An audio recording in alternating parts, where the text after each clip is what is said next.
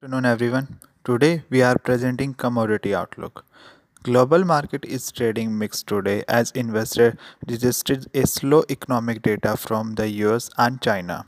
The US data signal a positive start to a year for the world's biggest economy and little pressure on Fed Reserve to raise interest rate and patent approach on interest rate after data release later on Wednesday showed the core producer price index base inflation rose 0.1% in February compared with market estimate of 0.2% rise.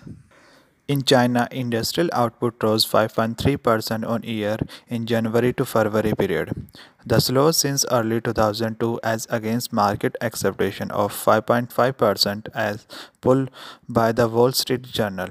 Retail sales rose 8.2% in January-February in line with market expectation. The UK Parliament in yesterday vote also reject leaving the European Union without a deal.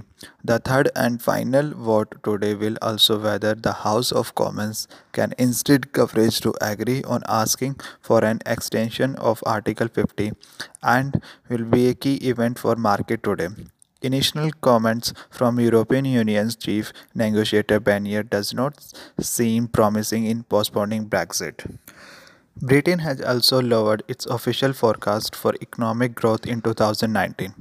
France Minister Philippe Hammond said that country official budget forecast except GDP would grow by 1.2% in 2019, down from a forecast of 1.6%. Now let's have a look on specific commodities.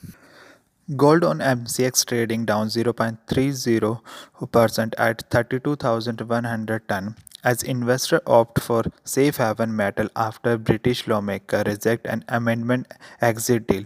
While a weaker dollar lent further support, reflecting investor sentiment holding in world largest gold-backed exchange traded fund. SPDR Gold Trust rose about 0.4%. Holdings have risen after seeing heavy liquidation due to a sharp correction bullion prices.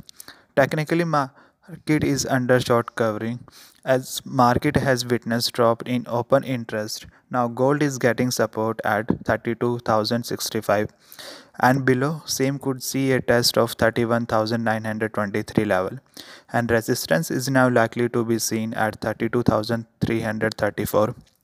A move above could see a price testing 32,461. Crude oil and MCX trading up 0.82% at 4,070, pushed up by ongoing supply cut from producer cartel OPEC and US sanction against Iran and Venezuela.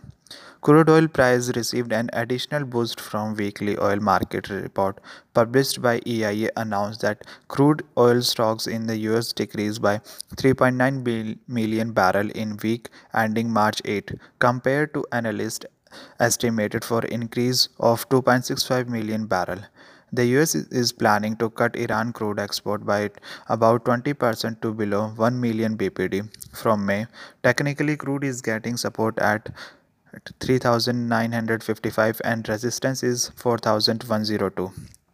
Natural gas on MCX trading up 1.12% at 198.20 gain in the line of acceptation on short covering and price rebound ahead of today inventory report from Department of Energy. Acceptation are for 163 BCF decline for 10th week of the year according to estimate.